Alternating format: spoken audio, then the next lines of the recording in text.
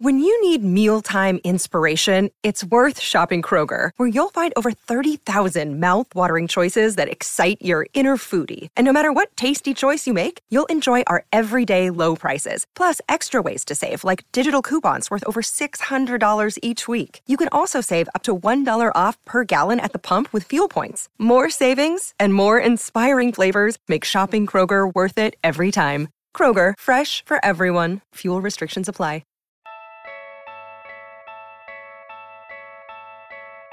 What was the NBA like in the 70s? How did dribbling improve so dramatically back then?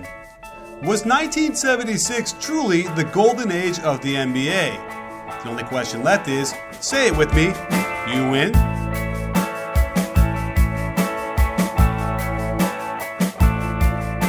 Hey sports fans, Coach Nick here, and welcome to the B-Ball Breakdown Podcast.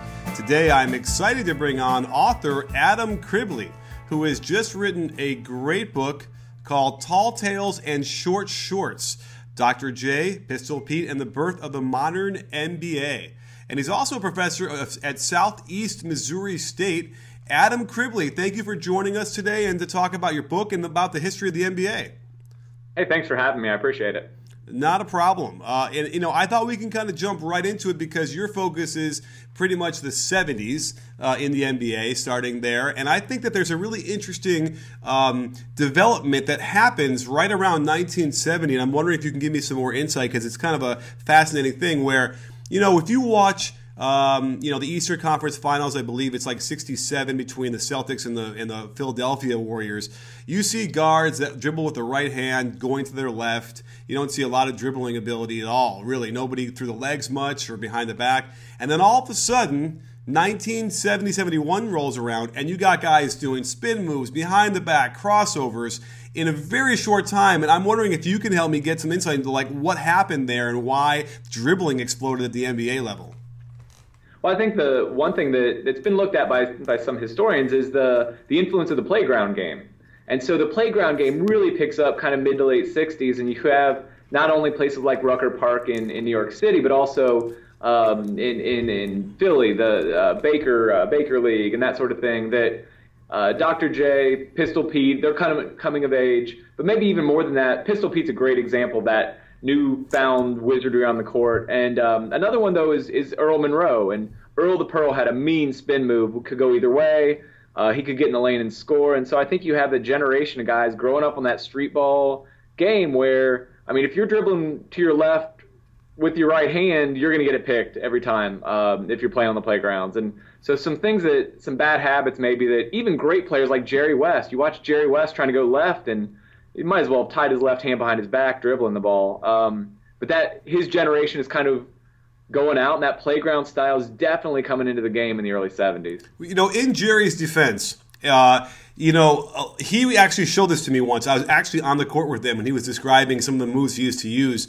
And one of them was he would dribble the ball in his right hand and he would kind of gallop at his man with the right hand forward and the right foot forward and kind of daring the man to reach in. And if he did, he would do an inside out and keep it in the right hand and then go right by him. So I will give him a little credit where even though obviously he really looked uncomfortable kind of going to his left hand, even though every once in a while he would, he did at least there was some reason as to why you didn't just reach in and steal it. That's sort of why I scratch my head a lot when I'm watching that, saying the guy could just knock it away every time. But at least for Jerry West, perspective, he did have a move that would counter that to some degree. But I think you're right, because what's interesting for me as a coach is that at some point I have to imagine the playground stuff was happening probably even in the 50s, right? We probably had spin moves and crossovers. That's fair enough to say, right? Right, and I think Bob Cousy clearly is doing it in the NBA, so it's not as if these are the first players to do it in the late 60s and 70s, but yeah, the playground game goes to a different level, I think, mid 60s, late 60s. Because I think the interesting parallel could very well be, when the jump shot first came in, Hank Lucetti or Kenny Sailors or whoever in the 40s, you had coaches across the country saying no player will ever shoot that way for me. And I have to imagine there's a similar parallel that way to like the dribbling stuff, where these coaches probably that was why it didn't take hold until the 70s, which is why these coaches from the youth leagues on were probably even just saying, nope, you're not going to do that fancy crossover behind the back stuff on my team, and the players as a result never really developed that until that explosion. Would you agree? Yeah, I would agree, and I think that there's something to it too, that if a player throws a behind the back pass and it goes into the stands, that looks a lot worse than a player throwing a chest pass that goes into the stands. So I think there's that element of, well, if he's doing something fancy and it goes wrong, that it's so much more worse, I think, from a coaching perspective than it is maybe for the simple play that is doesn't work out. For sure. And getting back to the sort of the NBA and the dribbling stuff specifically, it's funny because when you finally see it, you realize that it is actually fundamentally sound. It is a better way to get around a player, right? To actually go to your other hand sometimes is advantageous. So you mentioned Pistol Pete, and then and he's usually the guy I think that people mention right away. But right, there are other guys that suddenly took this into another direction. And I think what happens is, like, Billy Cunningham is a good example, right? I think he was an all-star, right, in the late 60s. Sure. And he was a guy that, his skill was pretty low compared to, like, Clyde Frazier. So it's interesting, right? I think what we ended up seeing is, in a very short order, players who could have been really great in, like, 68, by 71 wouldn't even be in the league, I think, right? Sure. No, and there's a huge influx of talent, I think, that comes into the league. And you're right, some players that had been all-stars, superstars in the late 60s. A great example for me is Jerry Lucas. Lucas was a fantastic player, a multi-time all-star, considered one of the greatest players in the league by many people in the 60s.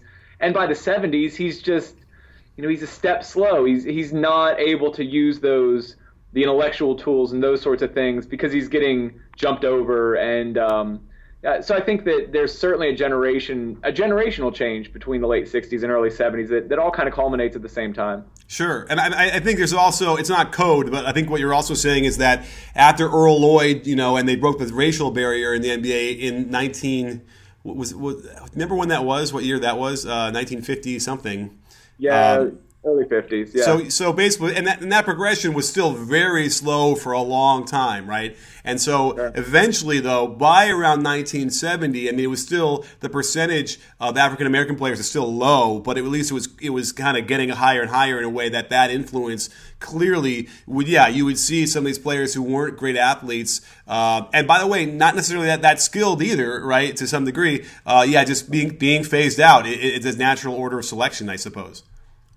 Yeah, no, completely. And it's really in, I don't have the exact year, but it's right around 1970 when the league becomes majority African American. So it's about 50-50 in 1970, and by 1979 it's 75-25. So the influx of talented African American players certainly jumps. And again, it's not coded at all to say that many of the African American players that are coming in had played that playground style, because inner cities in the late 60s are predominantly populated by African Americans. So the players playing on the playgrounds are African Americans. They bring that aesthetic to the game, and so naturally the game's going to change when you have the more talented players coming in practicing that style. Sure, and we can kind of take a deep dive into sort of what we're saying, because I think if you try and use that, it's sort of a racist term now if you want to use that like street ball phrase on people, like in organized basketball. Whereas in my mind, when you watch some of the stuff like Dr. J at Rucker Park or earlier in the early 70s, it actually feels like there was more structure on the playgrounds anyway, like sort of built in. It wasn't completely just one-on-one isolation, like almost like we see now if you go to the park now. I feel like there was a little sense of movement and, team stuff even back then on the playgrounds. Sure, and a lot of it's 3-on-3, 5-on-5, some combination of that. 3-on-3 was really popular at the time. And so, yes, if one person's going to 1-on-1, his teammates aren't going to get him the ball the next time. And so there's a lot of it's not, you're right, it's not that playground 1-on-1, try to embarrass the guy in front of you every single time down the court.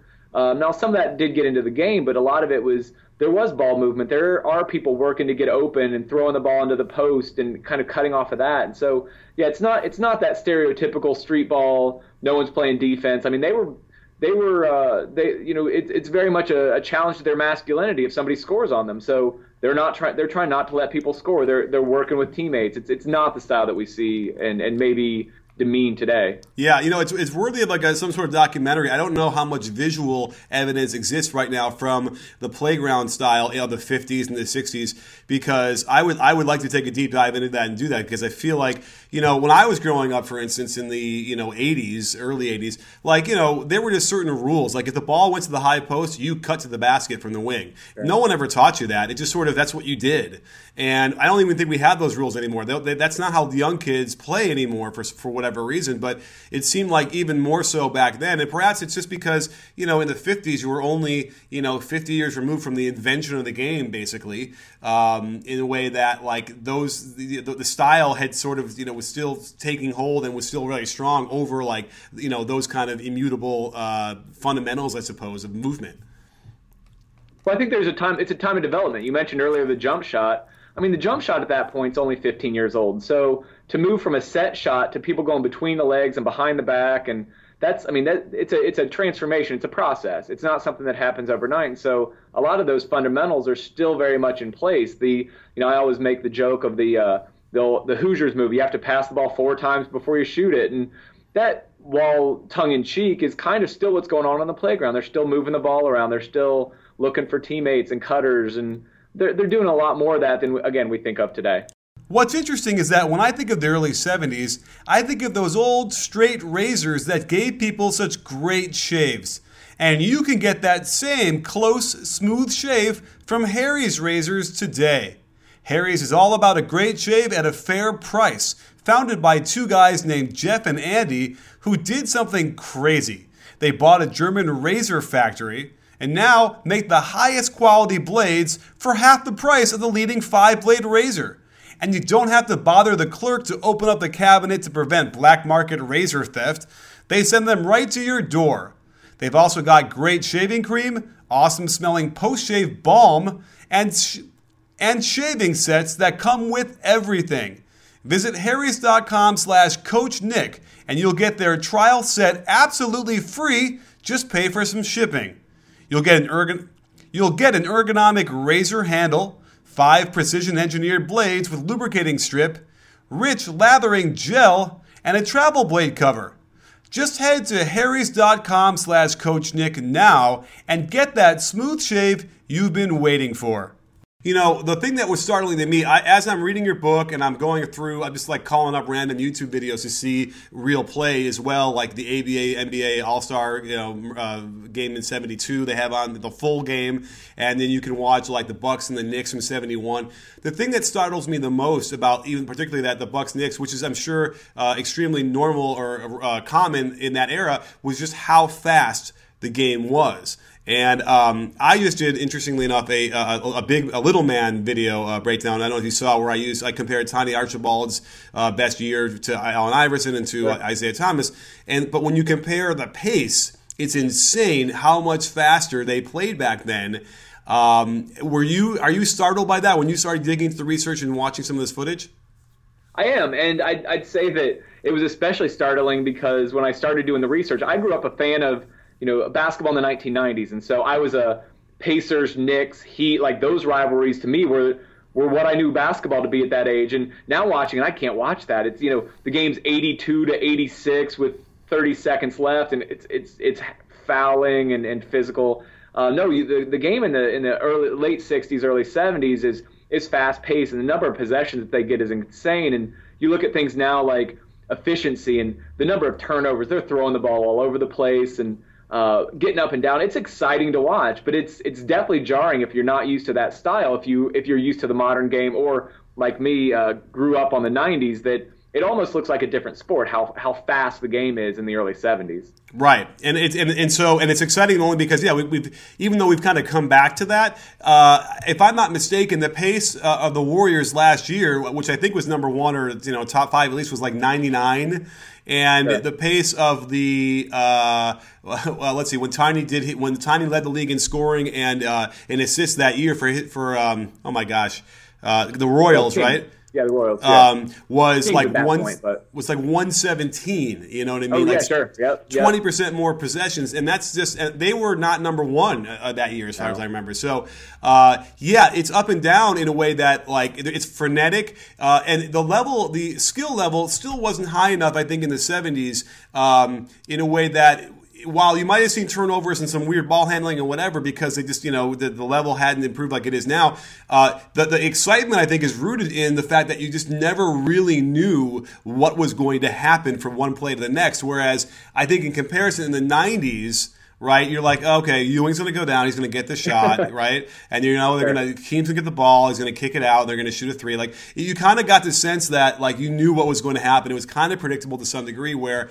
like, when I watch hockey now, I'm not a hockey fan, I don't know anything about it, but it seems like the ice makes it just difficult enough where even the best players, they're still the puck's still going to get loose a little bit, and they're going to slip a little bit, and you never quite know exactly how it's going to go. And I think it's that jazz that Phil Jackson even talks about in his books. That's what was so captivating, and I think it's we've finally come full circle, and hopefully I think we're recapturing more fans for the NBA now. Absolutely, and I think if you watch the one big difference in the 70s is that there was still a huge reliance on the traditional center that you threw the ball into in the low post. The difference from that in the Ewing era is you didn't throw the ball in the low post and then four guys stand on the other side of the court and watch him. You throw the ball in the low post, people are cutting, people are shifting, they're trying to get some action where they get an open 12 to 15 footer, or the center's making a move. And so you have one of my favorite teams to watch from the early 70s is the Bulls. So they had a big center named Tom Boerwinkle. They throw it in, he's 7 foot, 280 pounds, and he just acted as a pivot. People would cut off him, he'd throw the ball over his head or behind his back. Fantastic passer from the post, but it's not that traditional, you throw it into the big man and everybody stands and watches him play. Mm-hmm. So it's much more like today, but there's also that pace, but there's also an emphasis on getting the ball inside. It's not trying to move the ball around for an open three in a corner. So it's definitely a different type of style. For sure. And I grew up in Chicago, and we had heard about those mythical Bulls teams. There was no way to see those games, sure. Growing up. We just heard about Norm Van Lier and Jerry Sloan and Boerwinkle, who, he later did the radio commentary, so we knew him from that. But if you watch it now, it's like, while it is low post, it's also a lot of high post. A lot of elbow action, which is what we see today more than ever, which really makes me excited because it tells you that was right. Like, they understood when Dutch Dennert in the 20s and the original Celtics was doing high post action, like, they understood then how the game kind of worked and should be played. And I agree. So I think that it's an unmistakable influence from someone like John Wooden, who ran the UCLA high post offense for the most part, except for when Lou Alcindor was there. They went a little bit more low, but he still played high. And I feel like what you see there is a lot of sort of that system basketball, which is free form and not called plays, but the spacing and alignment was pretty, I don't want to say strict, but certainly pretty I guess what's the word, regimented to some degree. Like, all five players knew where they were all kind of going on a hand, right? Sure, and you see a lot of spacing there. So you see, for example, if you throw the ball into Boerwinkle to high post, guards are cutting off him, but on the weak side, you've got Bob Love or Chet Walker kind of spacing the floor, and if his defender sloughs in, then you've got a 15-footer on the opposite wing. And so without a three-point line, they're not spacing to 23 feet. They're spacing to 16 or 18. But it's still that very similar type of their spacing, dare I use the term, pace and space. There's a little bit of that already going on kind of in the 70s, especially with some teams. One thing I really like, though, is that not every team played that way. So if you watch the NBA in the early 70s throughout the 70s, you have so many different styles of play that there's not that follow the leader. Everybody has to play the same style as the modern day, Golden State Warriors because of their success. Every team's going to try to replicate that.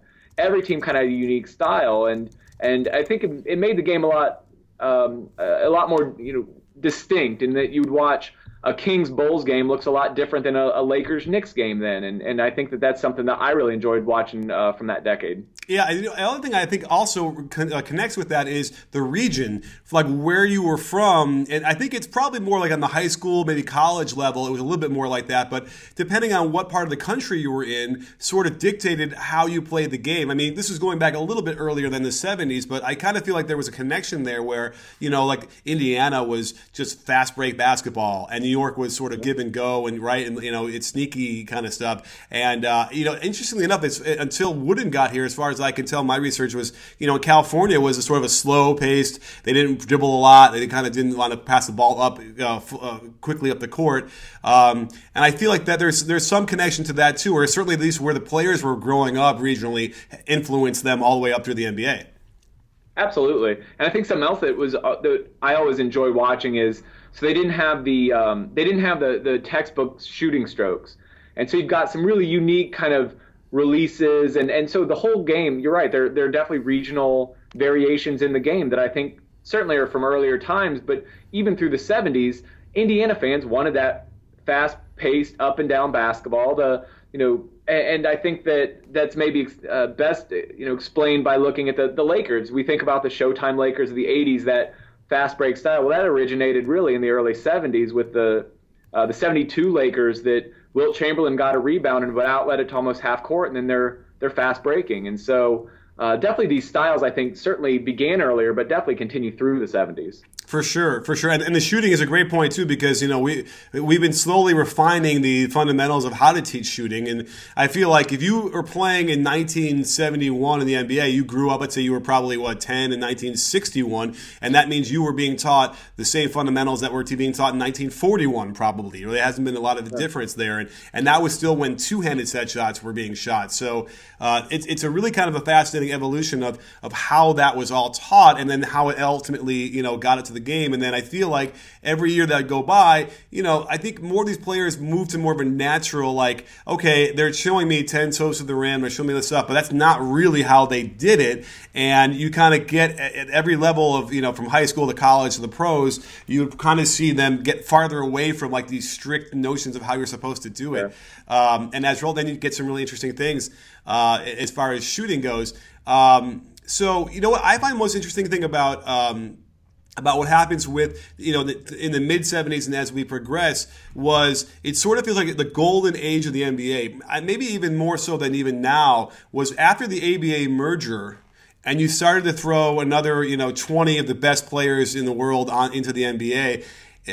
What I would notice from those years, from 76 to 80, was not only did you have the best athletes, the best skilled players playing all on the same court, but they were playing triangle offense. You'd see Princeton, you would see UCLA high post, these sort of regimented, really great 5-man system basketball, and it combined with great athleticism and skill. Like, to me, that's some of the best basketball I've still seen to this day.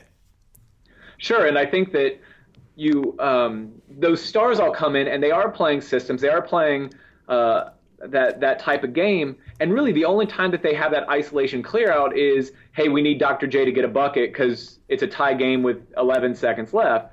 And they're not relying on that every time down the court. And so they're running all these different offenses, these, as you said, these very kind of regimented offenses.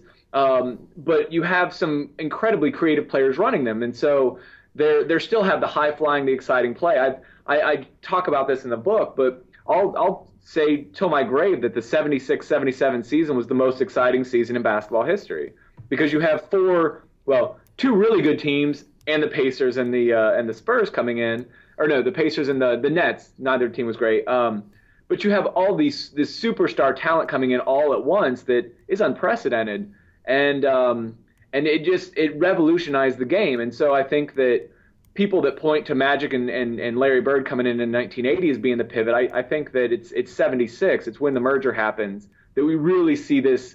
Like you said, it's a short-lived golden age, but it's some high-quality basketball for the most part in that 4 or 5 year stretch. For sure. And the interesting thing is, as you got a little bit farther into the 70s and to the end of the 70s, what you then would see would be, nice regimented 5-man system basketball. But as they got a little bit tired and as the quarter progressed, it would kind of get devolved into some more one-on-one, and the game would get kind of messy. And the coach would call timeout and say, "Okay, guys, remember we run, let's get our 2-guard front, whatever." And then they would do it again, and they get a little tired. So it's interesting. We kind of started to see this slow dissolution of that, and then into the 80s. But what's interesting to me is that what you notice is in the 70s, you see a lot of two-guard front offenses, like almost exclusively. And then something happens, and I'm wondering what your take on it is, that all of a sudden around, 79, and I think that I'm leading you on this question, but certainly something happens where all of a sudden it goes to a one-guard front, and most teams want that one lead guard out there. And I'm wondering if you've noticed that or have any sense of an evolution of how that transformed. No, you're right. And I think you're right in tracing it to the to 78, 79. I think in part it's because the league's getting bigger, and so you're bringing in wing players now that are 6'5", 6'6", 6'7" in some cases. George Gervin's playing shooting guard, and he's 6'8". Well, I mean, he's a good ball handler, but he's a scorer, he's a slasher. He's not the prototypical point guard. If you look at like the 72 Lakers, for example, that have Gail Goodrich and Jerry West, they have two guys that can handle the ball really well. And their teams, the 75 Warriors are a great example, a really super deep team that has a number of guys that can handle the ball, but are 6 foot, 6'2", 6'4". I think there was that fascination, that love of the big guard that I think is part of it, at least. So you're getting away from the two playmakers and you're going to one playmaker with two slashers or shooters on the wings. And I think that's part of it. I didn't find anything definitive, a reason for that transition, but it just feels like Billy Knight of the Pacers, another example of a 6'5", 6'6" guy that could get buckets, but he's not a great ball handler. You don't want him to come and initiate the offense. So I think that could be part of it. Sure. I mean, that all makes perfect sense, too. I kind of feel like part of it was Magic and Isaiah. Oh, sure, yeah. And all of a sudden, and that trickled down very quickly to, even the high school level. I remember, if I would have had a two-guard front, I had to play point guard, but I wasn't a great ball handler. I was much more of a shooting guard. I would have been a lot easier for me because when there's a guard next to me, I could relieve the pressure. But instead, they were like, here's the ball, here's the 50 feet, good luck, and go up. And a lot of it, I think, has to do with Magic and those guys who came in all of a sudden. They wanted that dynamic one guard leading the break and then initiating the offense. The funny thing is when I had talked to Pete Newell about this, and when you have a two-guard front and two forwards and one center, you kind of have a more open floor. Whereas when you have one guard on top and two forwards, you got to have two guys like down by the baseline or in the corner or something. Their men can get in the way down by the basket a little bit easier. So I always found that an interesting argument that a two-guard front actually spaces the floor better. Well, we mentioned that Bulls team earlier. That always sticks with me that Dick Motta had. His alignment was he wanted two guards to be able to guard the basket if the other team came on a fast break. Yeah. His forwards were going forward to try to score the basketball, and the center is in the middle as a pivot. And I'm like, wow, it's as if the names of the positions kind of fit there. But you don't see that later. And you're right. By the late 70s, it's the point guard's getting back, and the point guard's initiating the offense, and everybody else is kind of in scoring position. You just blew my mind because you're right. In theory, if you want to think about getting back on defense, that's why you call those guys guards and why you call the other guys forwards. You know what? I'm not even really sure I appreciated that until just now. Right, and I didn't until I read Motta. It was one of Motta's books, or he had a quote in an article or something. But yeah, and that I had the same kind of moment of like, wow, guards and forwards. That makes great sense. Did you talk to Thad Motta, or not Thad Motta? Excuse me, guy. Did you talk to Dick Motta at all for this book?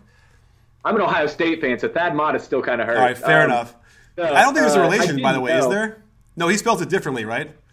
Yeah, I think so. Yeah. But no, I intentionally didn't talk to any players or coaches for this book because some of my other work is done with things like historical memory and how people remember the past. And I really didn't want the book to be colored with those rose-colored glasses of, hey, 40 years ago, this is what I remember. And in working on a project since then, I've talked to players and had great conversations, but it's still, there's always that element of they remember things maybe differently than actually happened. And fun story about that. So I wanted to get blurbs for the back of the book. And so I managed to get a hold of Dave Cowens, had a great conversation with Dave Cowens. And he said, yeah, send me a copy of the book. And again, had a fantastic conversation, great guy to talk to on the phone. But he looked at the book and said, I don't think I want to write a blurb because I see some inaccuracies. I never said this. And so I went back to my sources and, the New York Times said he said that, but 40 years in later, and maybe he remembered it a little differently, or maybe he didn't say that and it was misreported. But I decided that I was glad I didn't have a book full of those sorts of contradictions I had to iron out. So Sure. I didn't talk to Dick Motta, but I read a lot of his stuff, and super smart guy. Yeah, I mean, it's funny because do you know what he does now? Who's that, Motta? Yeah. No, I don't. He runs a bed and breakfast with his wife, in a way that I kind of I gotta figure out. It's the Bluebird Inn. I'm just looking it up right now because I gotta remember it's in Utah. Where is it? It's I forgot what state it's in, but it's a beautiful little bed and breakfast. And it's like, can you imagine like you show up to stay at this place and all of a sudden it's a legendary Chicago Bulls coach who won a title with let's see, Dick Motta won with Washington. Yeah. Yep, absolutely. Yeah, and later on. And so, anyway, I think that's hilarious. And so I'm going to have to try and – you've inspired me to get him on the show and see if I can't get him to call in. I've had Frank Layden on once, which is an amazing pod. And so, at any rate, but yeah, it is really fascinating because you're talking a lot about, sort of the influence we're talking about coaches, probably was never at its greatest than like the 70s. Or maybe that was when it peaked and then it's, the influence has slowly gone down. I think you can argue maybe it's kind of back now to where it used to be. I was thinking though, can we let's spotlight a few of the more interesting, quirky characters that you encountered while writing this book that maybe like caught your eye that you hadn't really heard about before.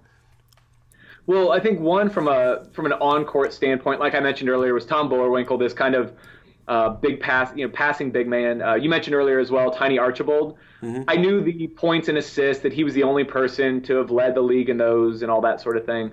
But just the way that he played was always amazing. That he was, and I like that your comparisons with Iverson and such, that he could get into the lane and score. As far as quirky off-court personalities, honestly, one of my favorite that I came across is Neil Walk. And so Neil Walk was drafted second behind Lou Alcindor, who'd become Kareem Abdul-Jabbar, and the Suns basically lost a coin flip, and so they're stuck with Walk, and Alcindor goes to Milwaukee.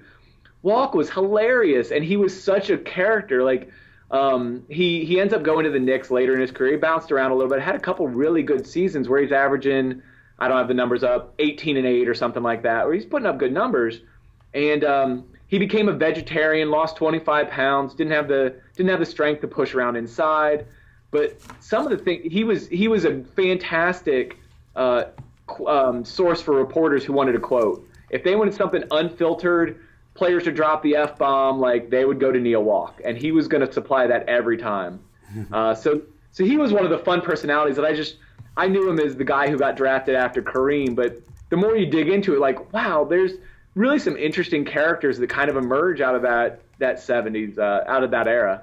Absolutely. One guy that kind of, and by the way, that guy was as hairy as anybody could be. Like, I remember when you see that footage, it's like, it's his back and his chest is crazy. I don't know, maybe players are waxing these days, but, and it's always fun to watch those early 70s Suns teams because they ran a triangle offense with, Cotton Fitzsimmons was the coach who had been Tex Winter's assistant at K-State. And they ran it probably as well as any other team, probably maybe even better than the Bulls ever did, even then. One guy that caught my eye as I'm reading your book was this guy Wendell Ladner, who to me played in the ABA, and obviously there's no book would be complete about the NBA in the 70s without having to talk about the ABA a little bit. But this guy sounded kind of like Jackie Moon.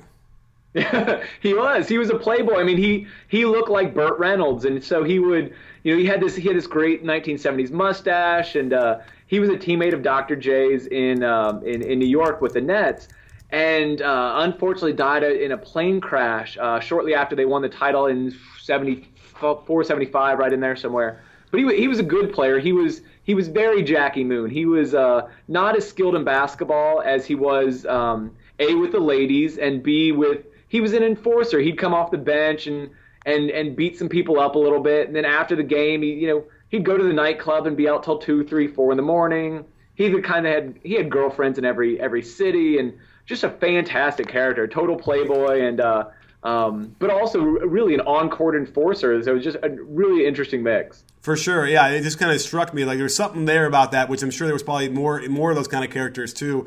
Now, let me ask you this: like, as you sprinkle in sort of cultural touchstones that were going on outside of basketball in the book, concurrently with what's going on the court, were there any kind of things that struck you as like really sort of interesting parallels as well that you didn't sort of think about beforehand or had any kind of influence on what was going on, in the NBA? Sure. The best example of that to me is I went to Kent State University in Ohio for my master's degree, so I knew all about the Kent State shootings in May of 1970.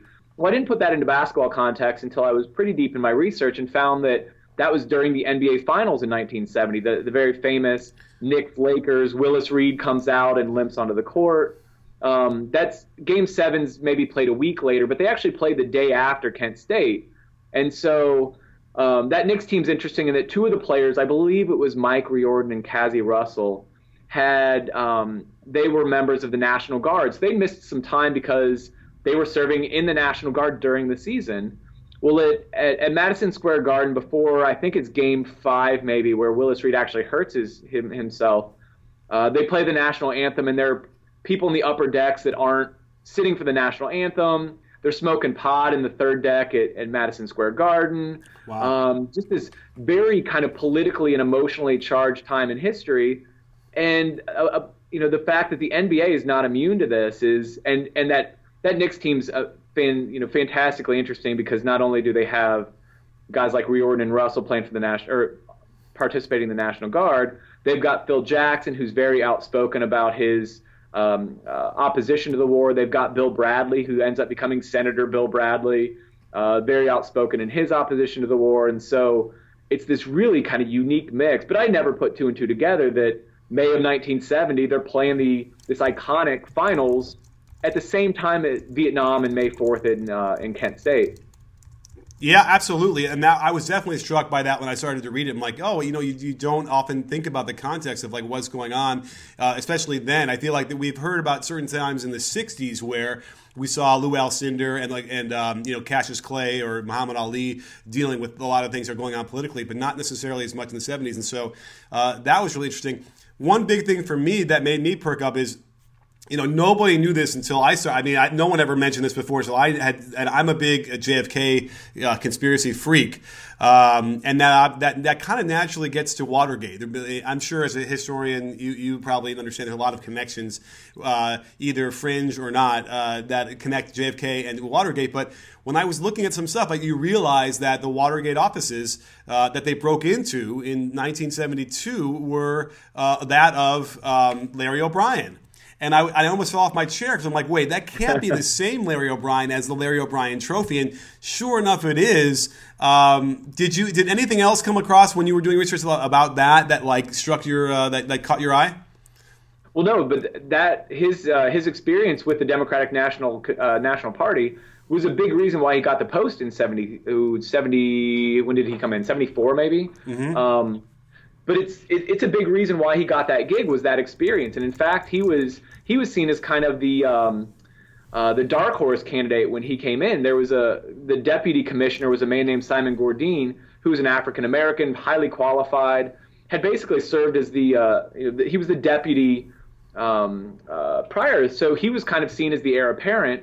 Well, they went outside the organization because they wanted somebody because of all the political things going on with the merger and the lawsuits going on. They wanted someone that had a stronger political background. So no, the fact that his offices were broken into and that he played a leading role in that was a big reason why O'Brien ends up getting the gig. Okay, well, and what that leads me to believe is that we need to talk to David Stern because I think he would end up knowing what really happened with Watergate because there's too many questions unanswered, and we know that Larry O'Brien's not around anymore, but certainly David Stern was his right-hand man for quite a long time before he took over in '85, I think. So fascinating stuff when that pops up in my mind. One thing I didn't know reading the book was that Dr. J was actually drafted by the Bucks. We all had heard about the Hawks trying to sign him outright and play with Pistol Pete, which would have been amazing. By the way, did you come across any video footage of those games, the preseason games that they played together? No, and I've seen some pictures. One of the amazing things to me was that one of the best firsthand account that we have of those games, other than some newspaper stuff, is actually David Thompson. So David Thompson, who ends up becoming a superstar for the Nuggets, went to those or at least to one of the preseason games, and later writes all about how it was this amazing connection. And so it's interesting, kind of the level there. But no, to the best of my knowledge, there's no video that exists of that. Just some pictures that we have that, and a lot of firsthand accounts that say it was just magic to watch those two play on the same team. Yeah, it's tantalizing. However, what would have been even more tantalizing would have been if the Bucks had gotten their way. I can't imagine what that would have been like with Oscar, Dr. J, and a young Kareem Abdul-Jabbar. That would have been a dynasty. I can't imagine them losing, very many games. No, and with their skill sets, the way they complemented each other, there's not a lot of redundancy there, and so.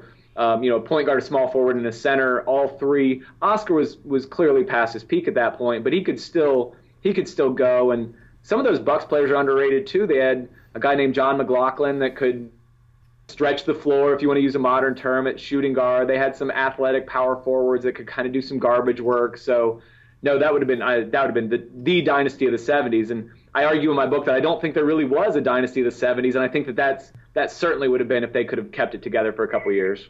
Yeah, for sure. And then obviously the dynasty that should have been was the Knicks, and they sure. I guess they got two in the early '70s, but then got derailed by injuries and whatnot, so that was tough. And you're right, there really wasn't one. I think the most interesting thing about the merger, as we wrap this up, is that the Philly ended up getting Dr. J. And they had a pretty much like a Miami Heat. Wouldn't you say they were like the Heat of 2010? Sure, yeah, they had a couple star players, and we focus on Dr. J, but they were a team of superstars. They had George McGinnis, they had Doug Collins. Doug Collins had been a number 1 overall pick. McGinnis was probably the best player in the ABA. Well, he was a top 4 or 5 player in the ABA, other than Dr. J. And, I mean, having those three on the same team, they were a mega team, let alone the cast of characters that they had on the bench and everything. But they had a big three for sure in 76, 77. Yeah, and what I loved about the fact is that they ended up getting beaten by the Blazers, led by Bill Walton and then sort of a bunch of role players in a way. And the style of play was really striking. We've done a video on that on one of those games where you can just see how the Blazers kind of ran what you described like in Chicago, with a lot of cutting, a lot of movement, and the Sixers in their all-star mode sort of kind of isolated a lot and didn't have as much movement, and they lost. And I thought that was a really fascinating moment of time where we got it, one of our last for a while, sort of these team of not huge stars, not big names, overcoming a star-laden team. That was exciting. It was, and at the time it was definitely seen as an upset. The Sixers were clearly favored because they had that big three. It's kind of akin to the 2011 when Dallas beat Miami, and it's that Dirk surrounded by a bunch of quality role players in very similar way with Walton in '77. For sure. Well, awesome stuff. I can't recommend enough for people to go out and buy the book. It's called Tall Tales and Short Shorts. Dr. J, Pistol Pete, and the birth of the modern NBA. And there's no question, that is the time. That's ground zero. 1970 pretty much is when, as we talked about, dribbling kind of exploded. Pace was at its highest of all time, and just a really exciting game. And then the ABA merger. So really great stuff, Adam. I can't thank you enough for coming on and discussing this. And, we could do this again sometime.